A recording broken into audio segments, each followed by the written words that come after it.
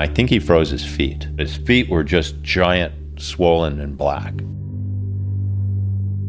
That's Randy Brown describing what he and his hunting buddy Fred saw after opening Randy's cabin deep in the wilderness of interior Alaska.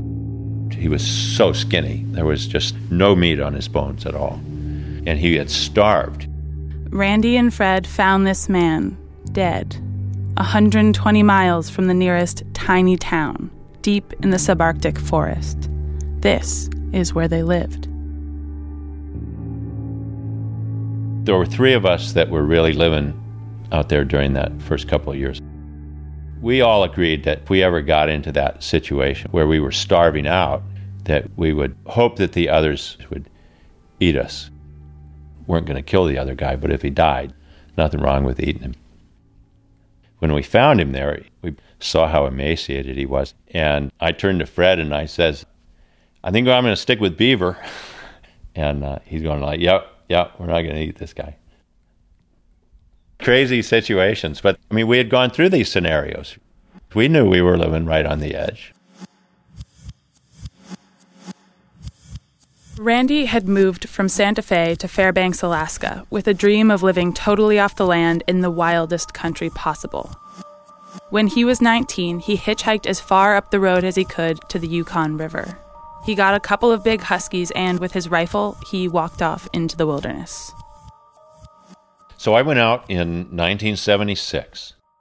Randy built a cabin, and he planned to live off only what he could find and make. I spent several months at a time all by myself, trapping and hunting. And I sewed all my own winter clothes, caribou pants and caribou parka. He made candles out of moose fat, wove his own snowshoes. He ate only meat. Caribou meat or moose meat? Those are your choices. Cold water or warm water. But that was about it. Up that close to the Arctic Circle, it doesn't get dark at all summer. And in winter. It gets so that the sun only comes up over the horizon for a short period. A dawn and then immediately another dusk. It was regularly 40 below when Randy went out to check his trap lines in winter. But he got to living so minimally that he stopped even bringing a tent. I just filled a long fire, and then you just be laying 3 or 4 feet away from the fire on a caribou hide. He lived all year round in conditions that most people can barely survive in. He got really good at it. But late one summer, when Randy was out hunting with his friend Seymour, his skills were about to be tested. I had gone on a trip with this guy, Seymour. At one point, we're looking up the river. We see a bear head, and a bear is swimming the river. It was a big bear, the kind that most people run from. But for Randy and Seymour, this bear meant dinner. They wanted that bear. They needed that bear. Unfortunately, one of our dogs, he ended up spotting this bear. So he takes off running up the bank, and all 5 dogs roared up the bank.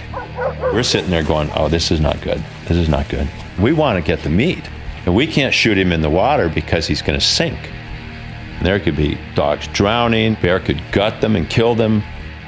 The dogs are his pack animals, his protectors, his best friends, and they are swimming wildly towards a very large and angry bear. Randy and Seymour have a moment to decide.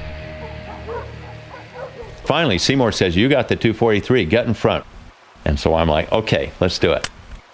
We jump into the boat and took off from shore. The bear is turning his head. He's not happy. He's snorting a little bit. We're paddling full speed in this canoe. We're traveling fast, so I'm immediately up on him. And I shoot him right in the back of the head, grabbed him right above the tail, and he had enough fur that I was able to hold on. And it turns out we had a 250-pound cinnamon-faced black bear. An August bear is a great eaten piece of meat. Randy could find everything he needed out there. Everything except the one thing he needed most. So all winter long, I mean, I'd look for tracks, of single women, but I never found any. So, yeah, but so here I was, late teens, early 20s at that point, and no women out there. I didn't know how to proceed. I didn't know what to do. So he built a raft, floated 2 days downriver, and hitchhiked 150 miles into Fairbanks. Then came the hard part. I came into Fairbanks and went up to the university, and they had a bulletin board, and I put a note on the bulletin board. Trapper living out in the woods, wanting a woman. If you're interested, write me. And I got no response. So Randy tried a more direct approach. When I would meet single women, I asked them if they wanted to go and live out in the woods. And, of course, everyone said no.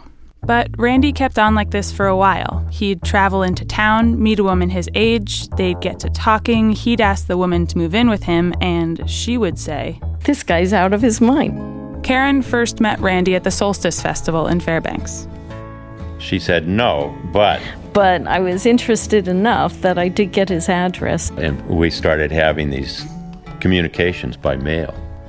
Karen sent a letter off on a bush plane and then up the dirt highway to Randy's address, General Delivery Eagle. Only when someone canoed past Randy's cabin did he finally get the letter. So Randy figured he'd speed up the get-to-know-you process and give Karen a call. He harnessed the sled dogs and mushed into town, a several-day trip, to get to the one village phone. I know for you it was an expression of my love or lust or whatever. Do you remember how cold it was? It's what you told me at the time was 67 below. That's so cold that if you throw a bucket of water into the air, it doesn't just freeze, it vaporizes instantly. It was very impressive. 67 below really stuck. It's like, wow, this is dedication. Randy's dedication paid off. Karen and Randy got married the next year on the Yukon River. They found a big spruce grove and built a little cabin where they started their life together.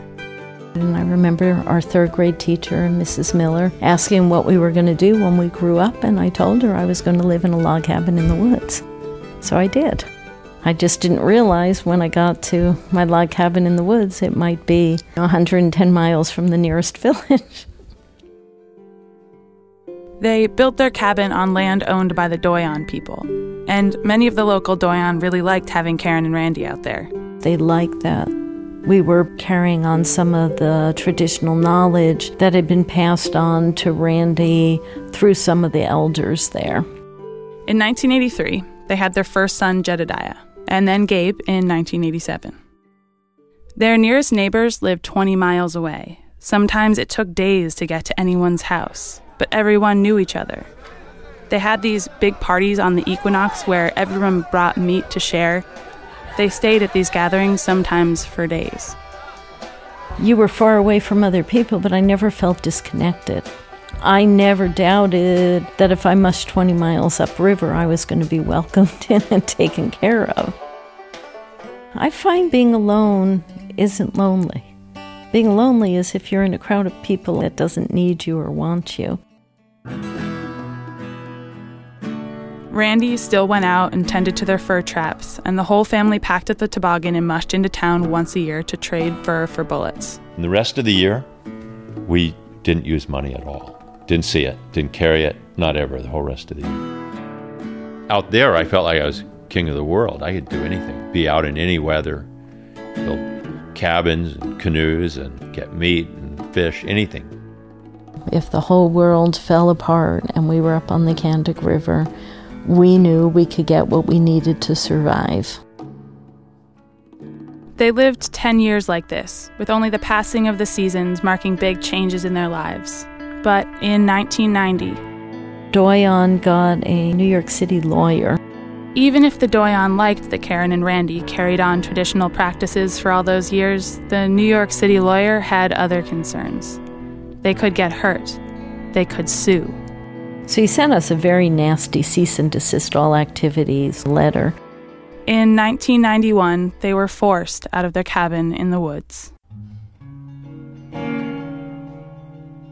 It was really sad.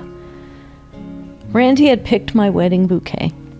One of the gals at our wedding had pressed them between glass, and we put that window in this door. So the last thing I did was take that and bring that with us. They moved to Fairbanks, a city of over 30,000 people. They had cars and grocery stores and neighbors right down the road. And they were lonely, they were exhausted, and they were broke. And I got into Fairbanks where all of a sudden you had rent to pay every month. I tell you what, I felt pretty helpless.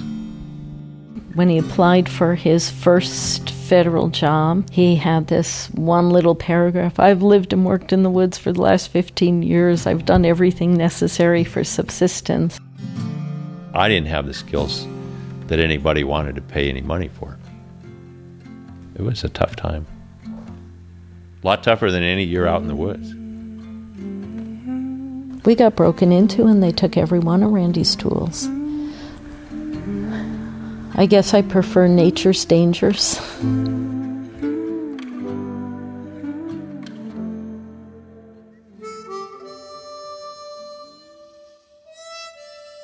Randy and Karen moved to town 20 years ago. They still have their dogs, but they're just pets. Still have an outhouse, but they also have a bathroom. They still have canoes, but those are just for fun now. And now I have my log cabin in the woods right on the edge of Fairbanks. Much bigger log cabin. You know, there's different phases of life. We moved in and, I don't know. I don't think we're going to ever move back out. You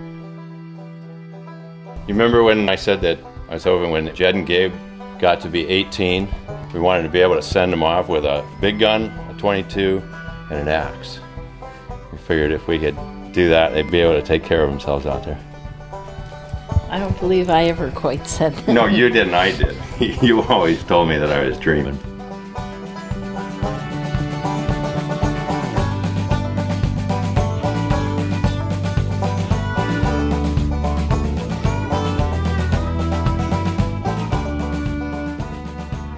We'd like to thank Randy Brown and his wife Karen for welcoming us into their lives. That story was produced by Snap Judgment's own Julia DeWitt. You are listening to Snap Judgment, and to hear more stories, visit snapjudgment.org.